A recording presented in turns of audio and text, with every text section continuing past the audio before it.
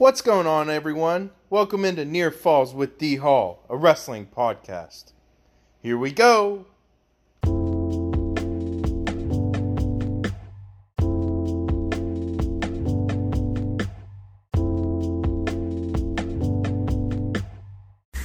Welcome into another edition of Near Falls with D Hall, a wrestling podcast. Today we have on some very special guests for you guys. We're going to do a little bit of a different episode for you guys. We're kind of doing a round table. We have all three of the Zanetta brothers from Keystone Oaks. JJ, his accomplishments include a two-time All-American at Mercyhurst University and an Allegheny County champion. Anthony was a four-time NCAA qualifier, over 100 career wins at the University of Pittsburgh, a two-time state champ, and he was selected as the 2009 WPIAL Wrestler of the Year.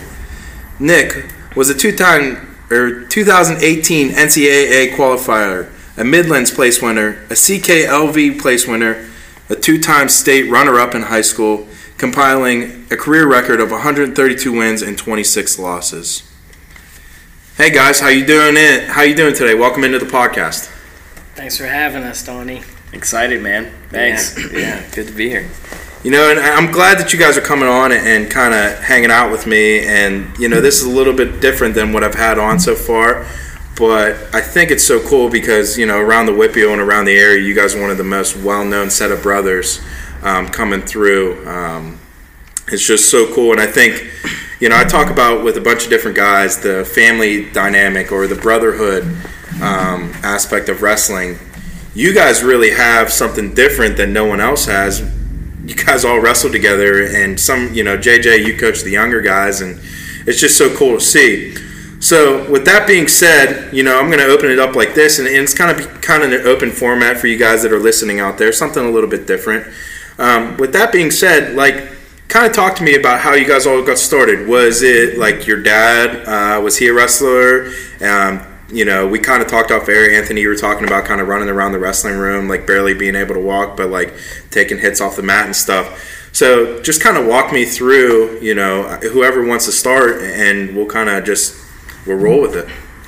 Well, I'll start because I guess I was the first to get into it. I think you should start. But my dad wrestled in high school. Okay. And he wrestled for Dave Kling. Okay. It was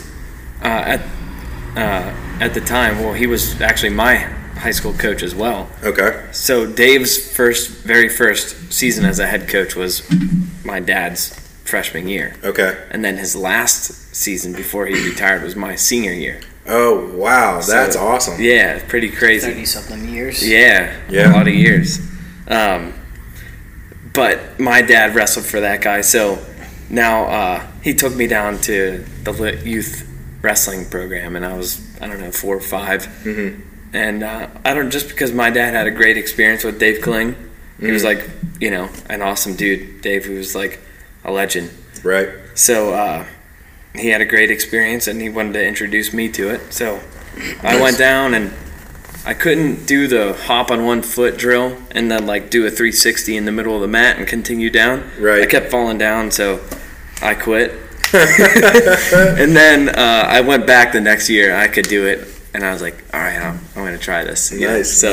I did it, and then I guess I stuck with it. And then after a while, my dad and his buddy, Mike McGee, started they took over the youth wrestling program. Okay. And so these guys wrestled under my dad. Right. So I'm guessing you guys were kind of like, JJ's going to practice, your dad's dragging you guys along, you're probably in a stroller or at a baby carrier, you're running around the room like barely able to walk in diapers. So essentially you guys pretty much grew up in the room, huh?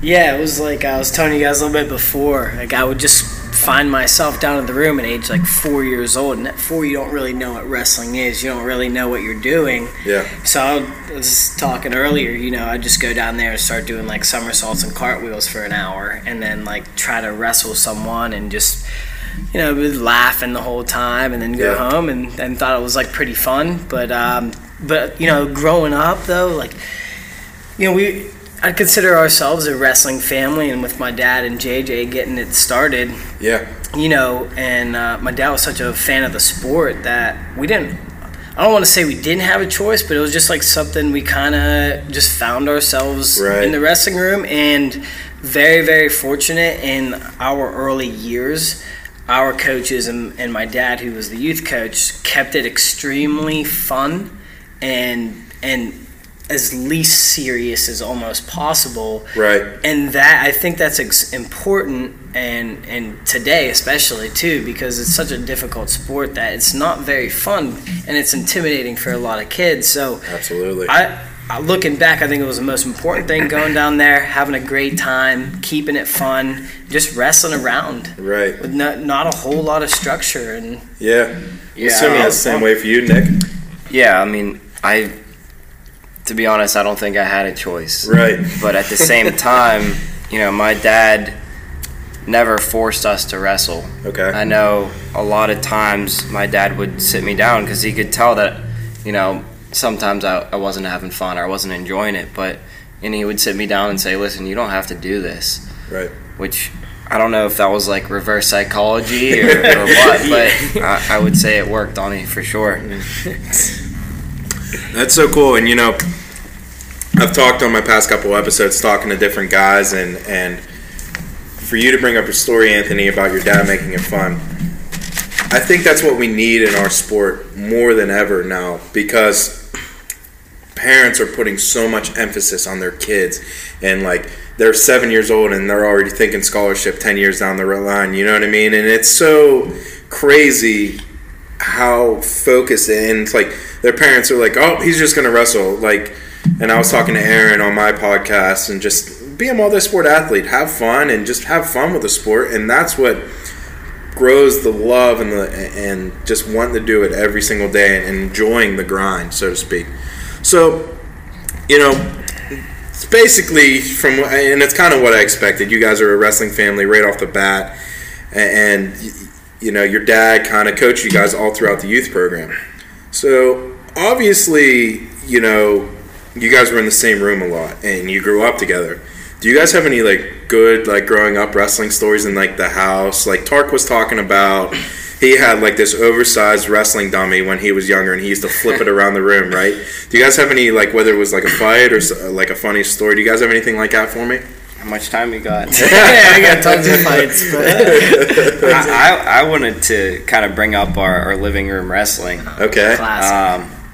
I mean, JJ being 10 years older than me, the youngest, and 6 years older than Anthony, there was probably a 5-year span where he could pin Anthony and I both at the same time. That's awesome. So as years kept going on, two reverse headlocks. To get one and then track the other one down and grab him and get him.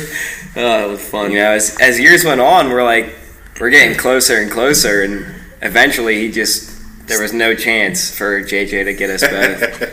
So did you kind of shy away from the competition at that point, or did you keep going at him? No, it flipped into how fast can these two pin me? So it went backwards on you. That's awesome. That hurt. And to build off your question, we literally living room wrestling last week. So I'm 29 years old. It hasn't stopped.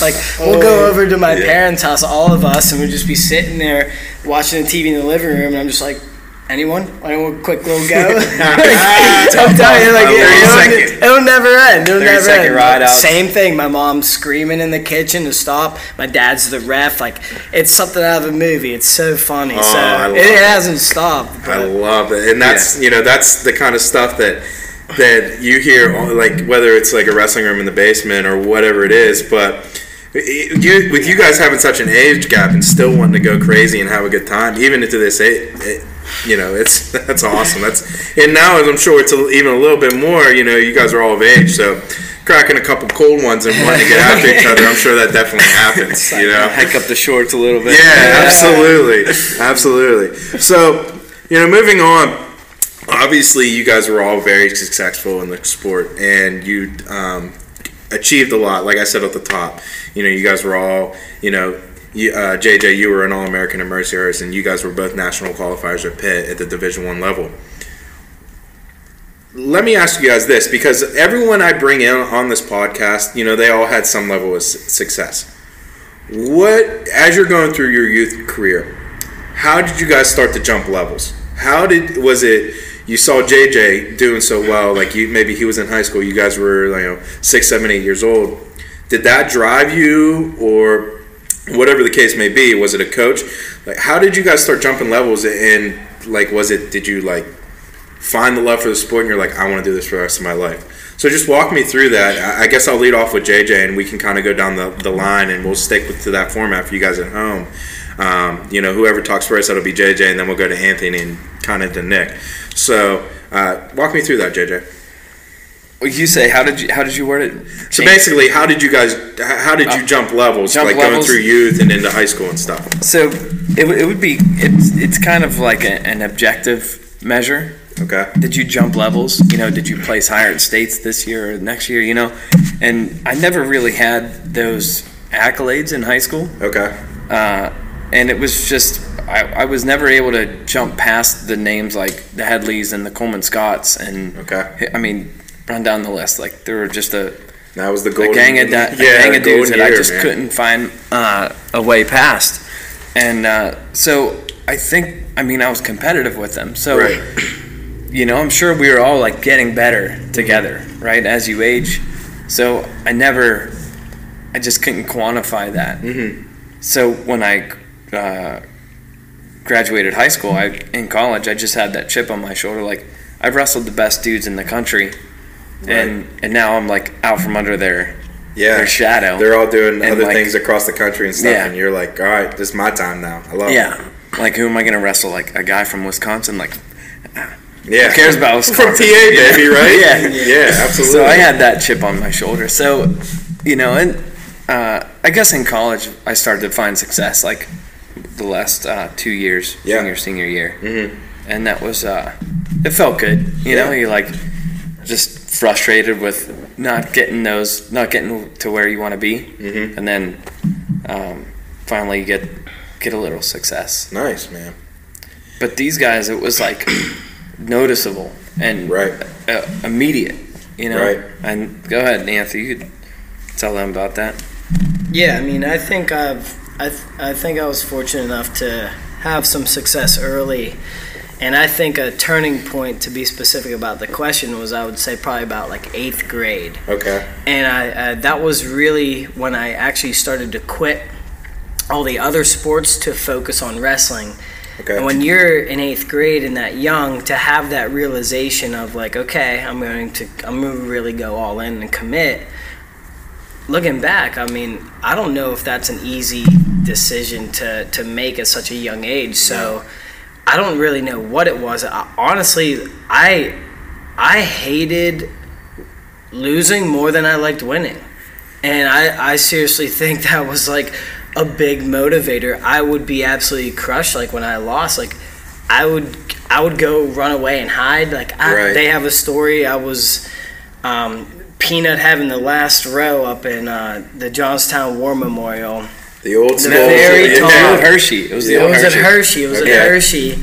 I lost and I ran up to the very, very top, and no one was up there on the upper deck, right? So I was like the only one up there at the top row in the corner, and our family who's down in the stands is filming me, and they're zooming in on me, and everyone's laughing, and I was just like devastated. So I always hated losing more than I think I liked winning at a young age, and I think that was a big motivator. But seeing JJ and have success, and I think that was a big motivation. And it's a sport that is pretty addictive as far as when you do have a little bit of success, and especially when you start to go to some clubs and wrestle with some other guys around the area, it gets very competitive, and there's always someone out there who's going to be better than you. So you're just trying to get to the top there. Amen. Amen. And he jumped out. If I'll jump in, go ahead. On his career, he went from sophomore year of high school having a one win state tournament to only losing one match between his junior season, junior years. So that's a jump. I am going to cut you. We'll get into the high school. We'll talk a bunch about the high school. So, same question for you, Nick. Kind of what was your early success? You talk about Anthony being 6 years, ahead of you. So, if I do that right, he's in, he's 4 years. 4 years. 6. Okay, 4. So, he's getting into early high school and having success in middle school. You're going through the youth circuit, and for anyone that's out there listening that's kind of not around as much, PA, the youth circuit, you wrestle, 100 times a year. You just keep going weekend after weekend. So what was it for you that, kind of really helped you jump levels? Well, it's like with that age gap again, we weren't in the same weight or skill level to be wrestling partners together at the same time. So to kind of piggyback off of that, watching Anthony, who's 4 years older than me, as he kind of gets his accolades and places at states and places at even JOs for that matter, that's kind of like the pathway that I set my goals for. And, obviously, if we're going to fast forward into high school, it's like he gets 2 gold medals and I get 2 silver medals. So it's kind of hard to enjoy that, knowing that your older brother did better than you. Right. But I think... He said it. Proof. It's recorded. Lock it in. You're shut down now. I think it's the first time I ever heard him say that, because every single time it's no, I could be. And that's the thing about this podcast, and I've had a bunch of different people on at this point, and every single person says it's kind of like a therapy session. Yeah. And JJ walked in and kind of talking about, he's like, we're probably going to talk about stuff that we might have never talked about as a family, and that's what I love. I love that you guys are hanging out with me and, just talking about the sport, which, I love. So, and you guys were talking a little bit about, your high school careers, and JJ, you kind of didn't have as much success as your little brothers did. So, as you could see in the intro, mine was 5 seconds long. Right, right, and theirs is like a whole sheet, right? But at the same time, you found yourself at Mercyhurst. And I was talking to Nick a little bit off air. You came back and started coaching these guys. And that has to be such a cool feeling. Talk to me about walking in that wrestling room for the first time, back after college, and your little brothers are, they're grinding, trying to achieve their dreams. What was it like to, and not to get into like real details, because we're going to get into all the details of their state tournament runs and things of that nature. But just in a broad view, what was it like to help your little brothers achieve their dreams? Yeah, it was so much fun, and I was living at home, and helping coach. I was coaching Anthony as a volunteer, at Keystone Oaks, and then by the time Nick was there, I was a head coach. Right. So I was down in the room, the weekends and maybe. So you guys had JJ 24/7 at home and in the room. Yeah. So no break with you guys. I love it. Yeah. But I'm sure that I brought a different intensity to and level of expectation. Yeah. When I was working out with Anthony, and by that time we were probably only 20 to 30 pounds in weight difference, so like manageable. Yeah.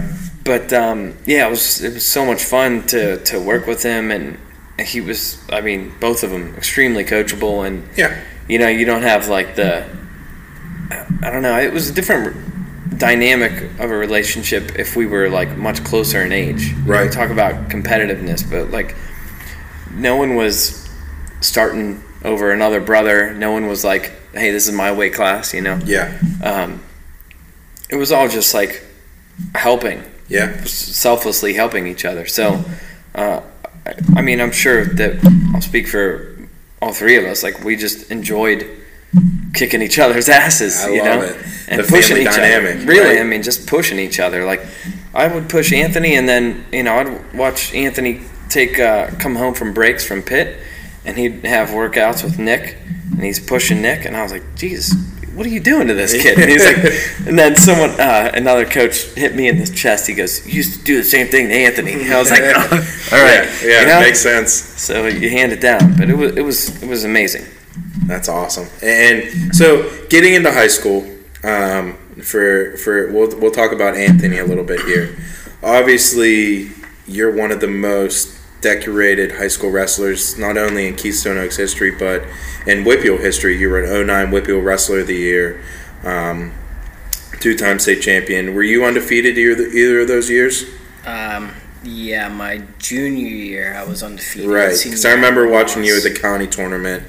And just a quick funny story, and I had to apologize to Anthony when I found out these guys were willing to come on. I used to live up in, and this is full disclosure for you guys that are listening to me, I was living in Mount Washington at the time, and I had a couple cold ones one night, and I met Anthony down there, and I'm such a nerd when it comes to wrestling and such a fan that I saw Anthony, and no joke, I cornered him for an hour and was just talking about it. And I knew he was uncomfortable. And I felt so bad when I woke up in the morning and my then girlfriend, told me. We've definitely, I just going in on him, and I felt so bad.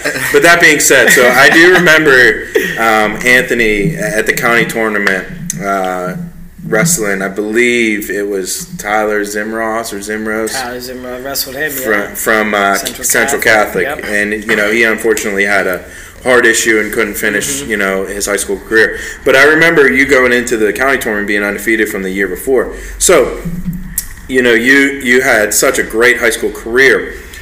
Do you attribute that to JJ coming home and kind of just beating the dog shit out of you, or was it like you found your confidence? And JJ touched on it a little bit. You only won like one match at states, and then all of a sudden you're like pushing to get a state championship. What was it that you found that kind of just took you to a whole nother level?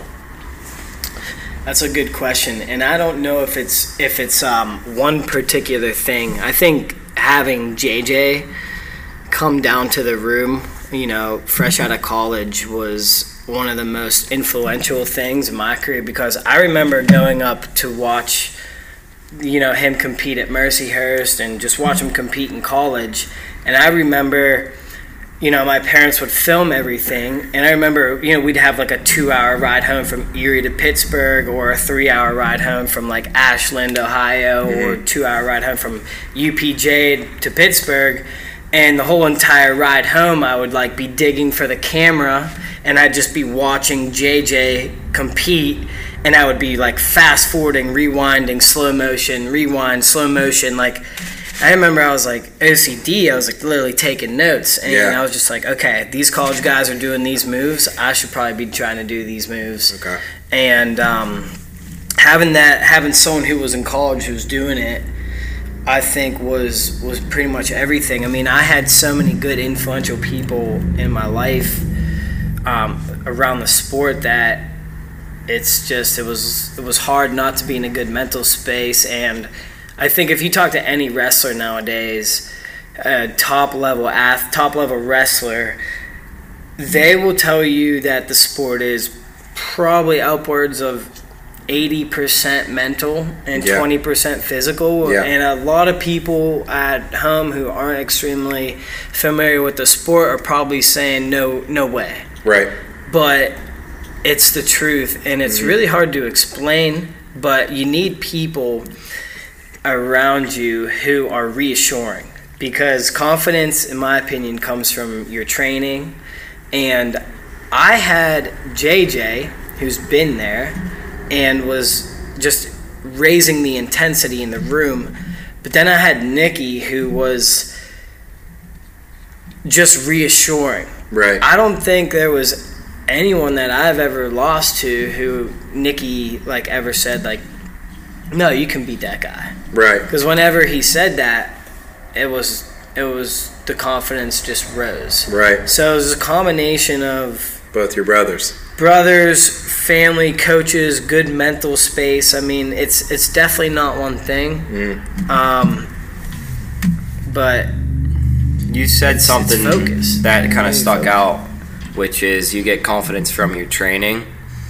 And having JJ wrestling through college and Anthony obviously older than me, seeing what it takes to get to that level is reassuring in the sense that you're doing enough, like, without having somebody to emulate your path off of.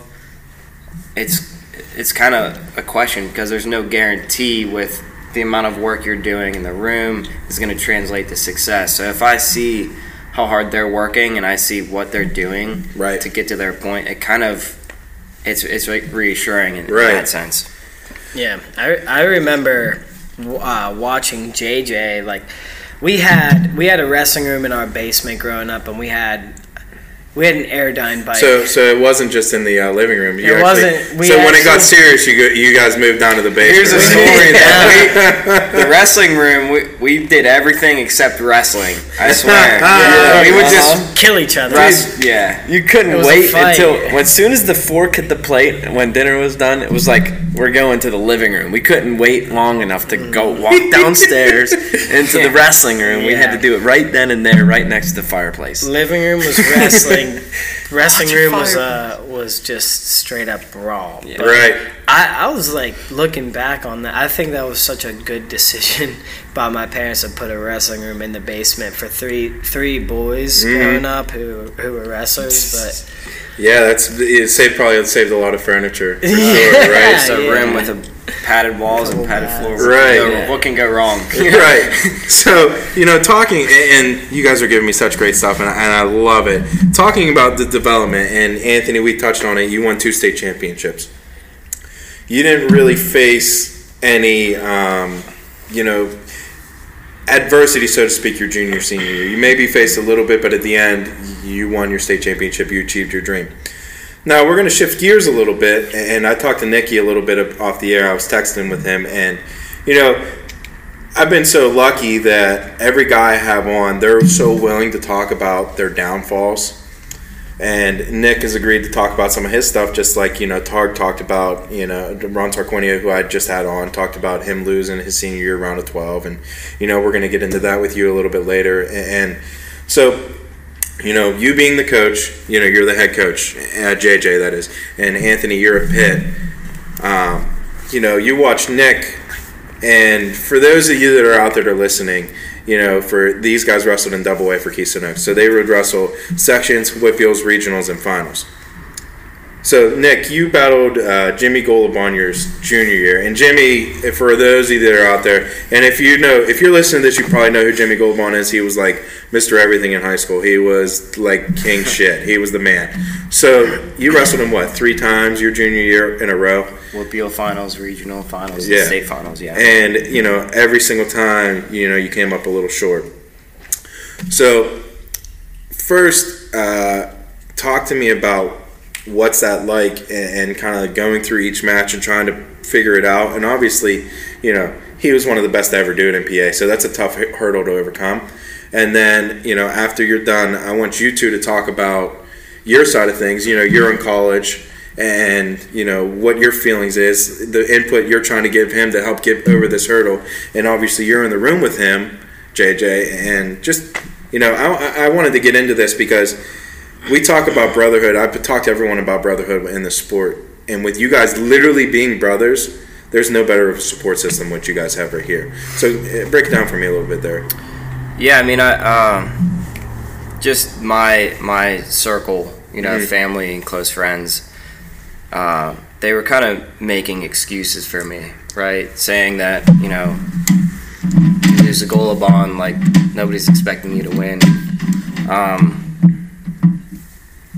So in my mind, like, that translated to my mindset, right? Right. And so, I lose in the whippeal finals, I lose in the regional finals, and then, the big stage comes around, and I'm starting to change my mindset. Right. And, once I lost in the finals, although we talk about Jimmy Golubon, going down as one of the PA greats, it didn't make it any easier. Right. Yeah, I'm sure. I mean, that's your dream, and you fall just a little short for sure. Yeah, and we had a few conversations in the beginning of the season, preseason, and people were saying Jimmy Golubon's at that weight. Yeah, I don't care. Right. I'm not moving around. I'm not trying to shy away from the best wrestlers. That's not me. That's not my brothers. That's not what we're gonna do. So you could say that I was thinking of Golubon before the season even started, and stars aligned, and we met 3 times in a row, but didn't get the gold medals. But I don't think I have any regrets, especially not trying to shy away and getting a gold medal from it. And an easier weight class. Yeah. So break it down for me. We'll go to Anthony first because you weren't as connected. You're trying to grind through. You're around the same time you're trying to qualify for nationals at Pitt and stuff. What was it like watching your little brother kind of go through that experience? Every time Nicky lost, I secretly loved it because I was just like, this is what, because I'm in college, I'm already in college. Right. So I'm like, this is what you need to succeed. Okay. You need to lose in order to succeed, and every time it sucked, don't get me wrong. It was absolutely devastating. Okay. But there's 2 things I'll say is like I'm trying to balance my energy and focus and what I have going on, because right at the time it was ready for EWL's ACCs and NCAAs, and I get more drained and nervous when I watched my brothers compete than I did. I hear that. Right? Same with you. I hear so that. I was trying to balance both. Right. But I'll say this, like every single weekend, whether it be Nolf or Golubon, right? He's wrestled them 3 weekends in a row, and then Nolf was 4 weekends in a row. I'll say after every single match, because JJ and I were coaching him for those last 4 weeks of the postseason. After every single match he had with those guys, I never felt like we were out of it. Like, I never felt like he was out of it. It was always like, I think the next one we're going to get him. Try to change up a little thing here or there and try to get after it. It was just close. It was just a little momentum, and I was like, next week I think it could be it. And then next week I think it could be it. So it wasn't like confidence was down. Confidence was steady. But it was weird because JJ and I were coaching, and every single semifinals match was an absolute enormous win, right? But quick turnaround time, hey, we got the number 1 pound-for-pound wrestler in the country next, right, in 2 hours. So let's change the mindset a little bit. We couldn't get too excited, which you can't really do in the sport of wrestling. It's tough, man. So it was just, you dealt with it. Nicky said it best. We didn't really run. We didn't run from anybody. Like, that was one thing my dad was real big on. Like, what are you gonna do? Cut 10 more pounds and be miserable so you can avoid somebody? Like, that's a terrible mindset. Like, let's wrestle. Let's scrap. That's why we're in the sport. You know? Amen. So Amen. I think Nick said it best. Go ahead, JJ. I'd like to hear. I mean, you being the head coach, you're watching your little brother, and I didn't really talk about it, but it's really the same thing. Nick, your senior year, 4 weekends in a row, you wrestle Nolf, and unless you're living under a rock, you know who Jason Nolf is in the sport of wrestling. He's one of the greats in PA, and definitely one of the, I'd say, at least a top 25 wrestler all time in college. So, you wrestle those hammers back-to-back weekends, and you don't achieve your dreams. Anthony before you achieves his dreams. He's a 2-time state champ going to Pitt. JJ, what's it like, and he kind of said it, I'm assuming it's probably going to be similar, but what's it like your little brother, your baby brother, so even worse, right? What's it like watching him kind of fall short?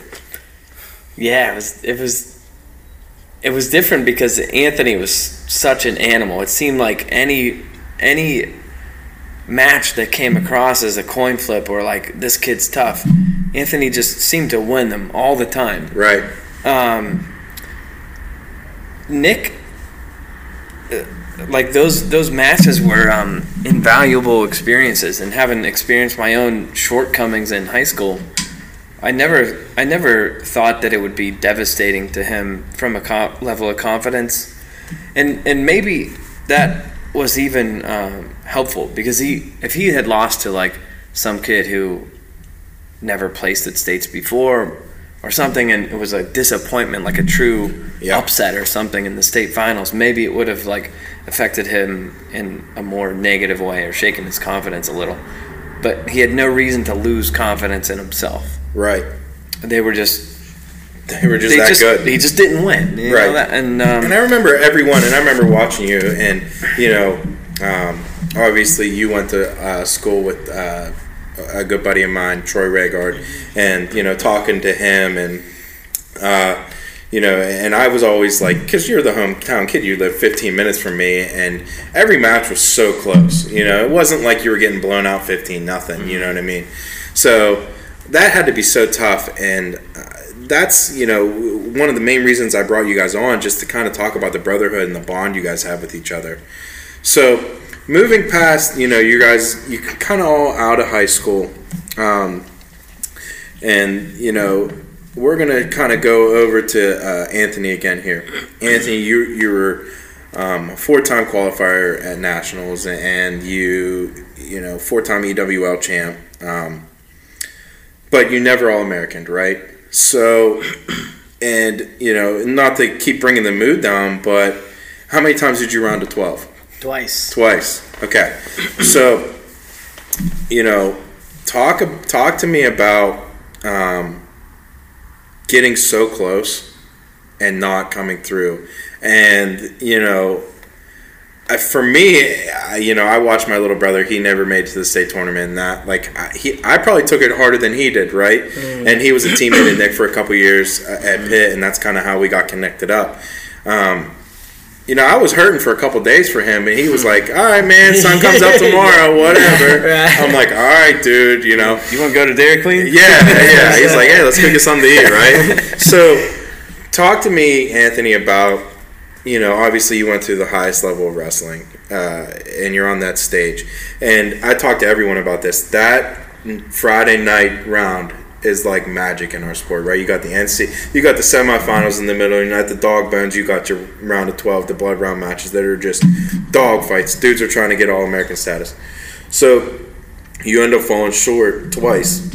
What's it like to kind of fall short, and did you lean on these guys? Did they reach out to you? You talk about earlier in the podcast, you ran up into the high rafters of an arena and couldn't be found. Yeah. Was it the same situation, or did you kind of mature a little bit since then? I think I matured a little bit since then. Hopefully. But it was definitely a tough experience. Senior year was definitely a different experience than junior year, because it was you had a redshirt year in there, right? I had a redshirt year, and one of the main reasons I redshirted was because Nikki was coming on the team the following year. So have that 1 year experience with him and just get 1 year better, right? And improve. But it was hard. And actually that redshirt year I competed extremely well, but. So did you go to open tournaments and things of that nature? Yeah, I went to open tournaments, and I was wrestling a lot of good guys, and I was winning. Right. I don't know if it was less pressure or what, but definitely a different experience from junior year to senior year round of 12. But that was probably my favorite matches in my career to prep for, because the stakes are just so much higher. So when the stakes are higher, it's just a little bit more fun. And my senior year when I lost, it was a weird feeling, but it was an okay feeling. Okay. And I remember I didn't know what to do after I lost, so I just started doing push-ups. Because that's what I would do after every single match. Right. So I was just like, well, I just got done wrestling. This is what I always do, is push-ups, so I might as well just keep doing it.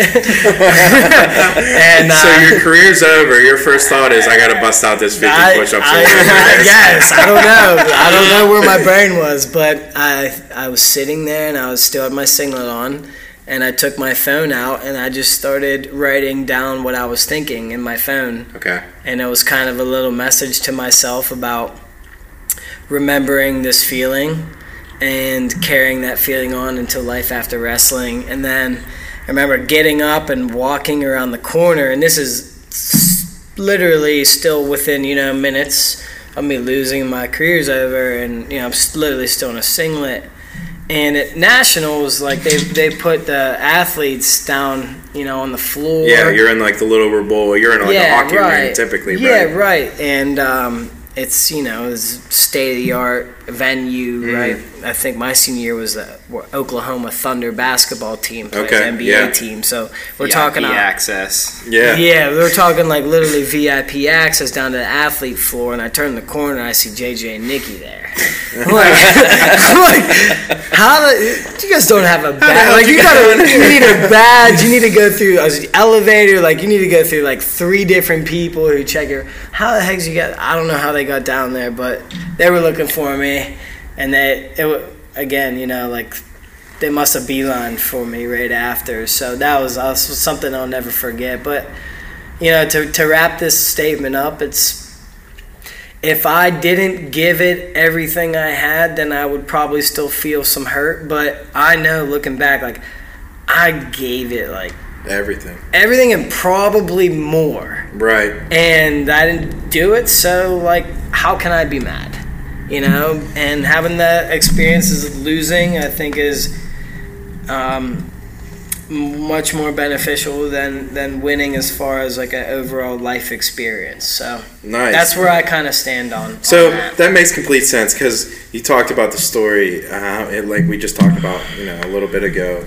Every time Nick would lose, you were like, "Cool, man, yeah, that's good stuff." And I'm like, to me, I'm like, "What the hell is he talking about?" Right?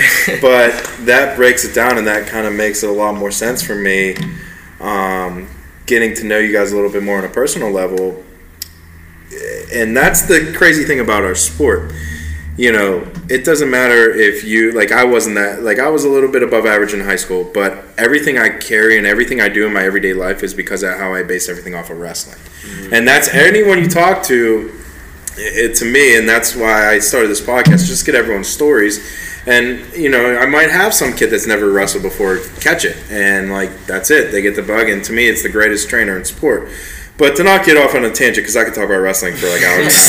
But for JJ and Nick, you guys race down there and get your brother and kind of grab him in your arms, and we're talking. That was what, 2000? What was your 2014? 14. So we're talking 6 years from now. He still remembers that like it's the back of his hand, right?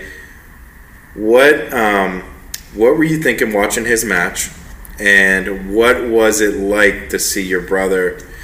For Nick, for you, it's flipped, right? So he always watched you kind of come up a little short. Mm-hmm. Now you're watching kind of, and I'm sure you looked up for both of them, but for Nick especially, or for Anthony especially, because he won those state championships that you were trying to drive so hard for. What was it like watching him kind of come up short? And I'm sure that's a different feeling than what you've never had before. Man, it was tough. It was harder than any loss that I've ever experienced myself. I cried. I'm not gonna lie. I cried. I was in tears. And when JJ and I snuck down into that area where Anthony was, and Anthony's like not even. He's like hiding his emotions. He's so cool. Like he said, he had no regrets with his training. I'm like in tears. I'm like looking at him like, how are you not upset? So that was a huge. I mean, it just opened my eyes and gave me a whole different perspective as I was moving into my So that was your freshman year, right? Yeah. He was just... I was finishing my career. He was starting his new chapter in his career. Right, yeah.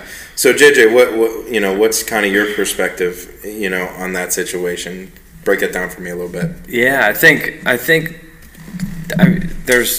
think about wrestling. Like, who actually feels good about at the end of their career? No. I think almost everyone's like, man, I should have done better, unless like you've won the Olympic gold, and then even some of those guys are probably like, I could do it again, and then they don't or something, Right. There's I mean, that's just the extreme competitor in everybody, and I think I was far enough removed from the sport, having like been 10 years older than Nick, and I think you just come to a point where you make peace with what you've done, and you just move on. Right. You know, it's not a happy or sad thing. It's not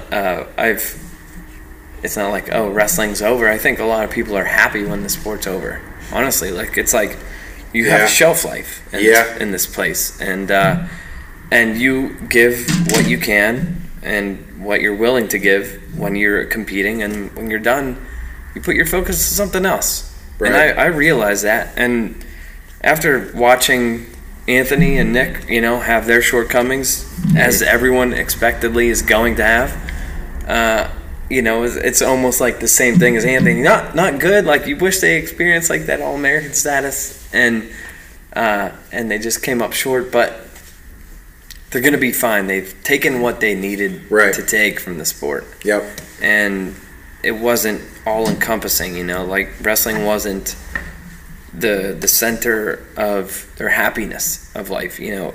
It was kind of the center. It's where you put all your attention. Right. Even though you're in college. Right. You take geology and astrology class. Right.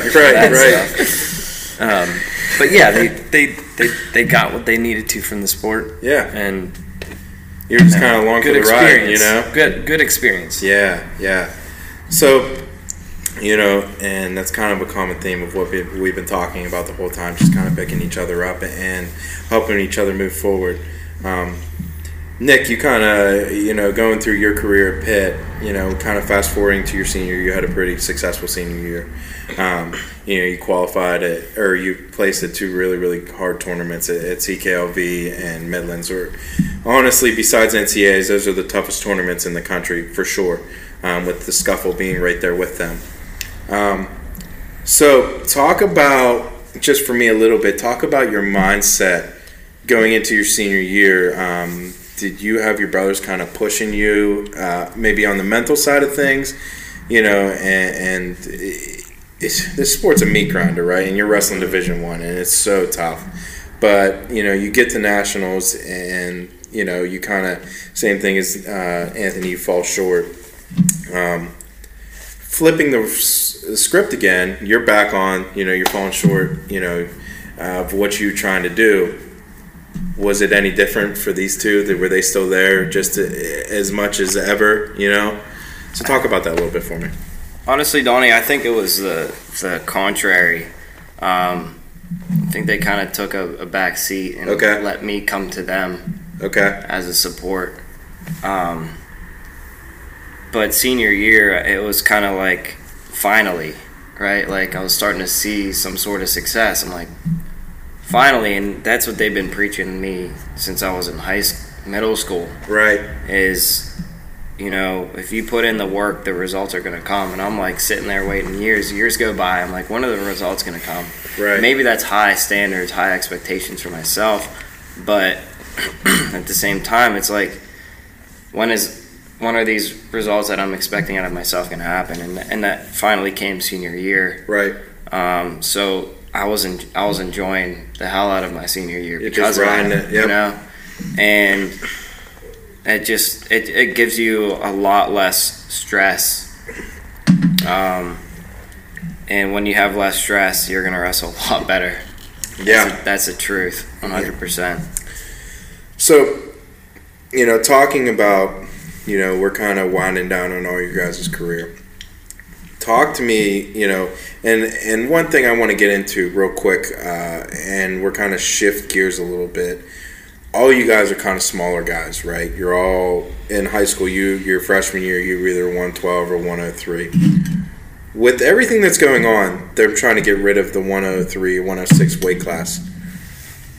I want to get your guys' perspective. You know, obviously, people that are around the circles don't think it's too much of a good idea. To me, I would love to get your guys' perspective as someone that's, all three of you guys wrestled that weight class or around it. What do you guys think about that? Go ahead, Nick. Yeah, you want to take it? If the goal of taking that weight class out is to eliminate cutting weight, they're doing it wrong. Right.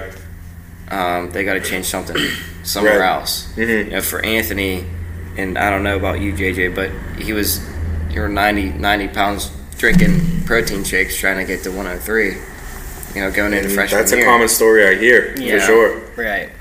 And wrestling's a unique sport where it allows certain sized humans to compete at a sport. Right? I mean, I you don't have to be a gladiator-looking guy to be good, right? Exactly. And actually, going back full circle to the very beginning of this podcast, where I said 8th grade, I felt a switch, and I said, okay, I'm going to quit all my other sports and focus on wrestling in hopes to get a scholarship. Right.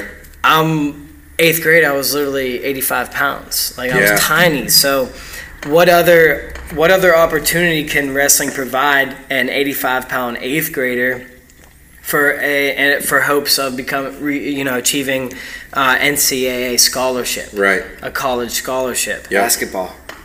Right, exactly, right. So, to answer your question, I would say I don't agree with it because it gave me an opportunity that maybe I wouldn't have been able to have. Right.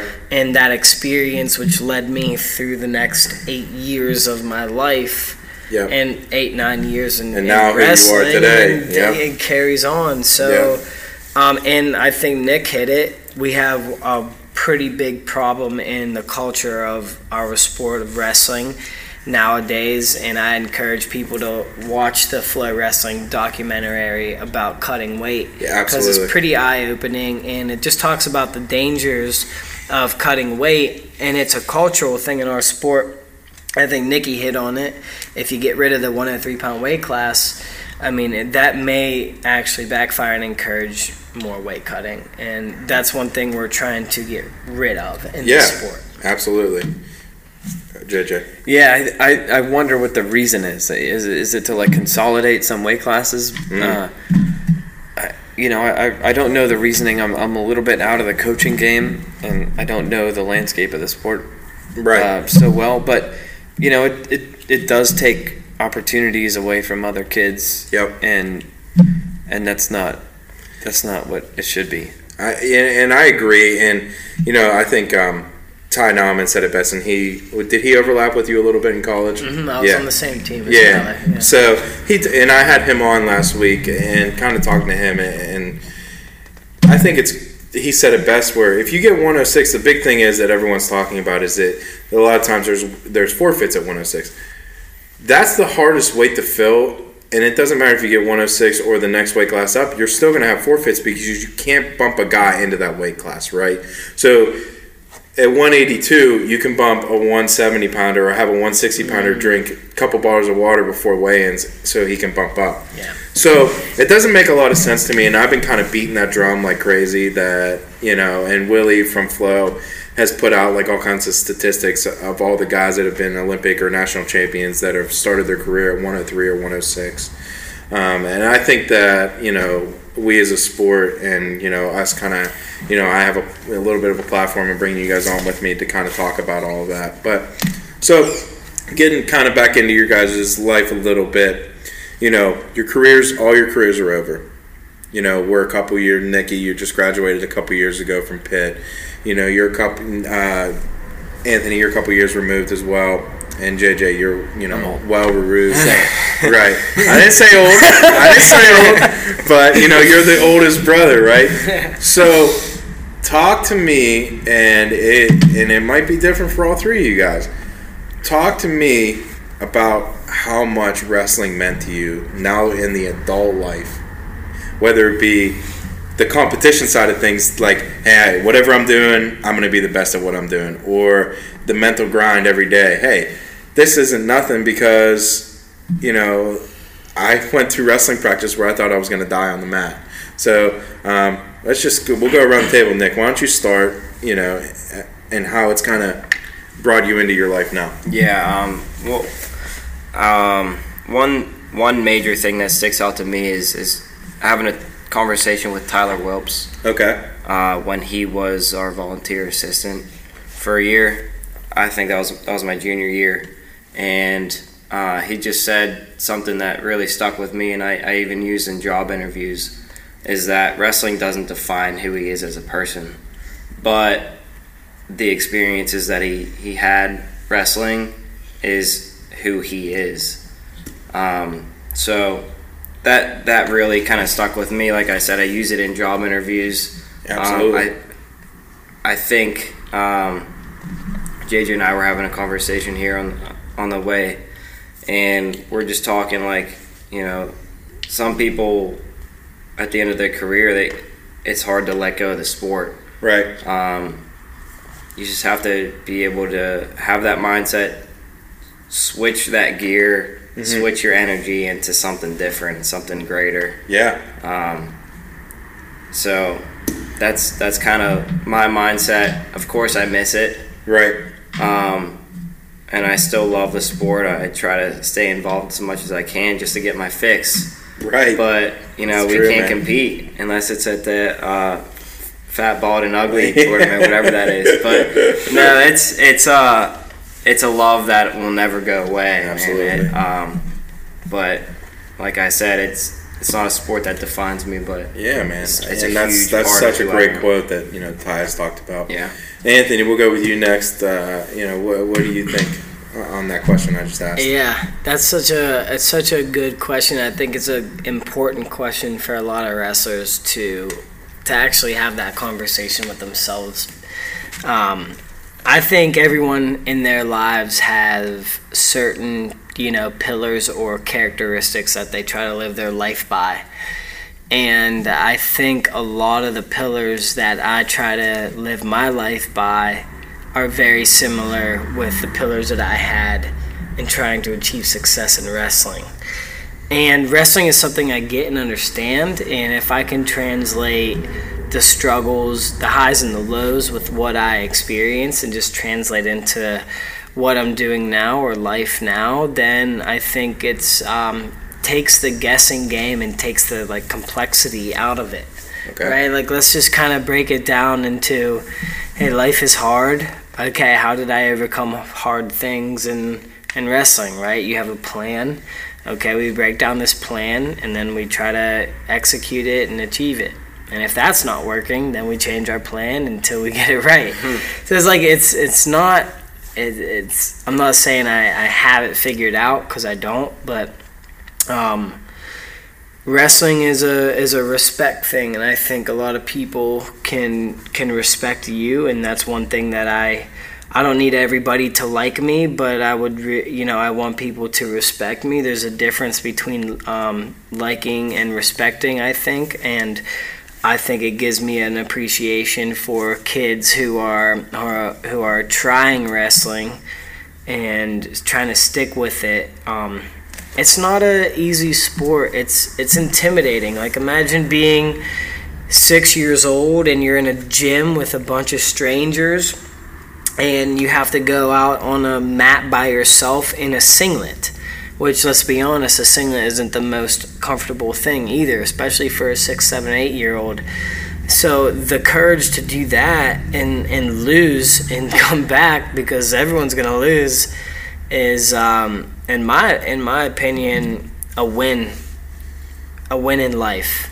So that's kind of where I stand on the sport. I have my pillars of how I want to treat people, how I want to think about myself and what I want to accomplish in this life, and a lot of that is a similar mindset to wrestling, and it takes the complexity out of it. So go ahead, JJ. And I know that's tough to talk because he speaks so passionately about it. No, it was insightful. And as an older brother yourself, you're and sometimes amazed at your younger brothers. A lot. That was like a little bit of a moment for me. That was cool. I appreciate that. I lost my train of thought. But I think you're always worried about, not worried, but you're always trying to improve. You have expectations for yourself. And in wrestling, you're always doing something. And and the thing about wrestling that's different from any other sport that high school can offer you is that switch never gets to be turned off. If you want to be successful, it's a lifestyle thing. So everything that you're doing is leading to getting to this goal. Right. So I think that carries on, that you have high expectations from yourself, and that there are actions that you take to get to those expectations. So there's just a constant chasing of whatever that you're going after, and sometimes that can be a curse. Right? Right. Yeah, there's some kind of feeling about not being satisfied, like getting the next thing. Right. But you have to manage that and just be thankful. Yeah, and I'll add to that, because it's one thing that I've learned the hard way sometimes, and I think between JJ, Nikki, and myself, I would probably consider ourselves as pretty. I'd probably say, like, not to toot our own horns, but we try to stay pretty humble. Yeah. Okay, right? We're pretty humble people, and in my opinion, maybe some people disagree, right? But here's the thing about in wrestling: the second you get cocky, you're going to get humbled, and someone's going to expose you. Absolutely. And I'll ask anybody out there: the second you get cocky in life, you might get humbled pretty quick as well. So there's not a whole lot of differences. Absolutely. You know? Coach Stoudemire. Don't let the highs get you too high and the lows get you too low. Amen. That's pretty great. good That's advice. a great word Amen. by a legend. And just to kind of put my little 2 cents in with you guys, for me, you know, one of the main reasons why I started this podcast, and I think that it's, you know, I coach a little bit with Aaron, who I've had on. It's a big problem with kids. And it's just something simple, right? Like when you're talking to a kid sometimes, and I'm not saying all wrestlers are like this, but they don't look at you in the eye when they talk to you, right?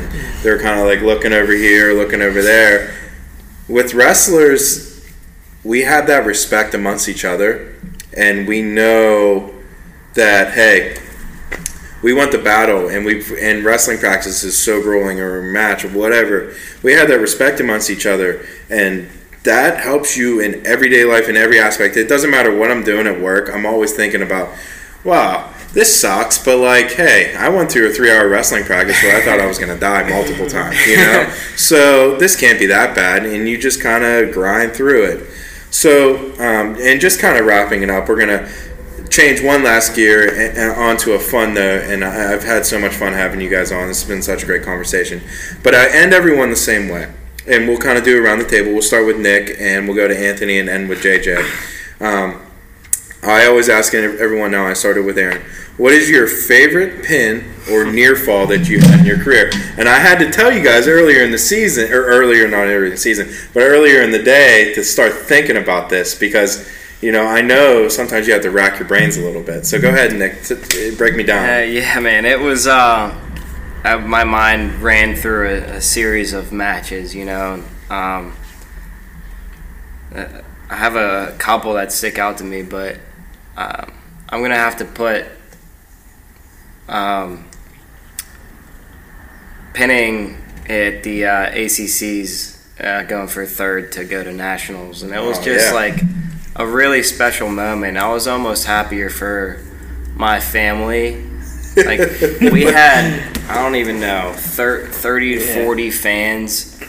Was that at home? Family. Was that at Pitt? UNC. Oh, it was at UNC. Yeah, okay, and you had all those people coming down to UNC. My dad's side, we had my mom's side. You know, we had so many people up in the stands, and as soon as the ref blew the whistle and hit the mat, I looked straight up, and you just hear them screaming, and other people were probably like saying, like, what is going on? You know what I mean? Right. It was just like, I was just happy for them to be able to experience, like, what I've been looking for. You know, it's a group effort for sure. It's not me. You know what I mean? Absolutely. That was super, super special, because they know how important it is to me.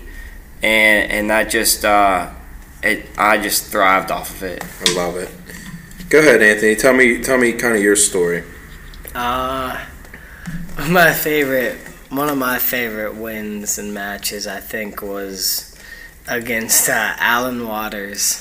Missouri. At Nationals. You got backs. You got some near falls there. Yeah. I think the 2 years I got matched up with him, first match in Nationals. and he was the 12th seed the one year, and he was the 3rd or 2nd seed the next year. Mm-hmm. And everyone's like, tough draw, you know, right. That stinks. And I beat him both years, and the last year, or he probably hates my junior year. He probably does. He probably does. Yeah, I think my junior year he was, 2nd or 3rd seed, and he was real hot that year. You know, he was beating a lot of guys, and that was the year he beat Gillibon, the Classic Slam at the National Duels. Gilman, right? Or Gilman, not Gillibon. Gilman, that's what I meant. Yeah. But he was like having a great year, and I beat him in overtime. I was down the whole match, took him down with like maybe 5-10 seconds left in the 3rd period, and then took him down again. Yeah. In overtime, and I don't know why that's my favorite match, because it wasn't like a championship or anything. Yeah. It was just I think a first round of nationals. But again, like going back to what I said earlier, I think just because like the stakes were so high. Yeah, man.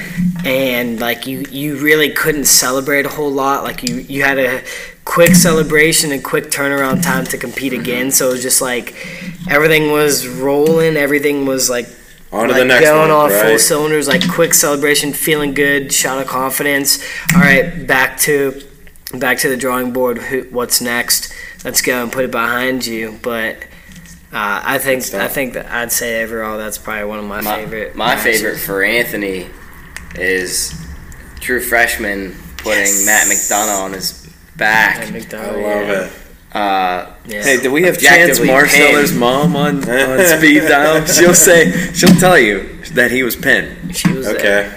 True freshman. He was pinned. The year he won it. And that was the year he was the man, right? Yeah. He won it that year. He beat Nico that year. Nico was a freshman. No, that would have been his next year. Yeah, that was the next year. His junior, and that was his best year. His junior year.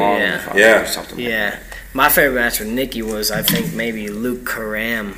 Lehigh. I actually just watched that today. I googled all your guys' name, and I'm like, damn, he beat Luke Karam at Nationals or wherever. I'm like, all right, good stuff, man. That match, and then beat him at Lehigh maybe like a month before to like basically solidify his like qualification to Nationals. That was such a big match because he's a hometown hero at Lehigh. Lehigh's a very tough to play. You got to see this video. Anthony had to check the durability of the bleachers. I was so pumped up. I was like trying to break the bleachers. I love it. Oh, yeah. Go ahead, JJ. Feed me one to me, buddy. Is this airing after Tarquinio's? It is. All right. Because, spoiler alert, Tarquinio ended his match getting cement jobbed? Yes. Or his career? Yes. Well, his in high school, yeah. Okay. Well, guess what, Ron? I ended my career getting cement jobbed in high school and college. So boom, man! Hey, I'm going out on my shield, bro. Yeah. No, it was I was dreadful on top. So back points was always just like a very pleasant surprise. But yeah, I don't have a pin or an earfall that comes to mind. Okay, so if it's not a pin or pin, what about a match if it's not a pin or an earfall? I had two pretty fun wins that in college that I enjoyed. One was my first time becoming an All-American at Mercier's. Absolutely. It was one of those overtimes, like ride out overtimes, and it was against a dude that was returning runner-up. Oh, wow. So that was fun. And honestly, I don't even know if I expected myself to win, but I remember being exhausted that match. I was just like pushing the kid the whole time, and it felt like I had to pee my pants. I kept it in though. And then I beat Shane Valco my senior year, and that was fun. It was a senior rec match. He was higher ranked than I am. Right. And Shane's a cool dude. I've caught up with him a number of times, and then he was just at a weight class too high for himself. But it was a fun win. Yeah, just and a lot of family was there. Yeah. For my last home match and everything, so that was fun. So kind of wrapping everything up with you guys, and we've been talking, for almost it is over an hour now, and it's flown by. I just enjoy it so much, and the basis of what I want everyone to get out of this story, and kind of why I did this is a different format than like documentaries and stuff. That the brotherhood, it is so big in wrestling, and these guys just broke it down for you guys so passionately. just so cool to just sit down and talk about, everyone's shortcomings and how they picked each other up and that whole going through all the life, and then even in the post life of wrestling. But, I'm going to thank you guys for coming on. I really appreciate it. We're going to wrap it up here. Be on the lookout for my next guest. I have Mr. Brian Krenslak. He's also known as Coach Slack. Nice. He's a junior high coach for Cannon Mac, been doing it for years. He's like the guy you see on Instagram that's like picking up a log over his head and like running down the woods and stuff. And I'm super excited to have that conversation with him. Also, I wanted to plug another podcast. Good friends of mine, the Bonaventure Twins, they wrestle for Waynesburg. They started a podcast called D3 Nation Wrestling Podcast, where they're talking. They've been in the D3 landscape for the last 10 years, so they know it very, very well. They talk about coaching hires and different schools coming in and out, and just check that out. It's very, very cool. But Nick, Anthony, JJ, I really thank you guys for taking your time out. And we're all busy in life, but taking your time out to come talk about some scrapping, it's very cool. So can't beat it. Thanks for having us. Yeah, man. Yeah. So do anything for a couple of beers. Amen, man. Amen. With that being said, thank you guys for listening to another edition of Near Falls with D Hall.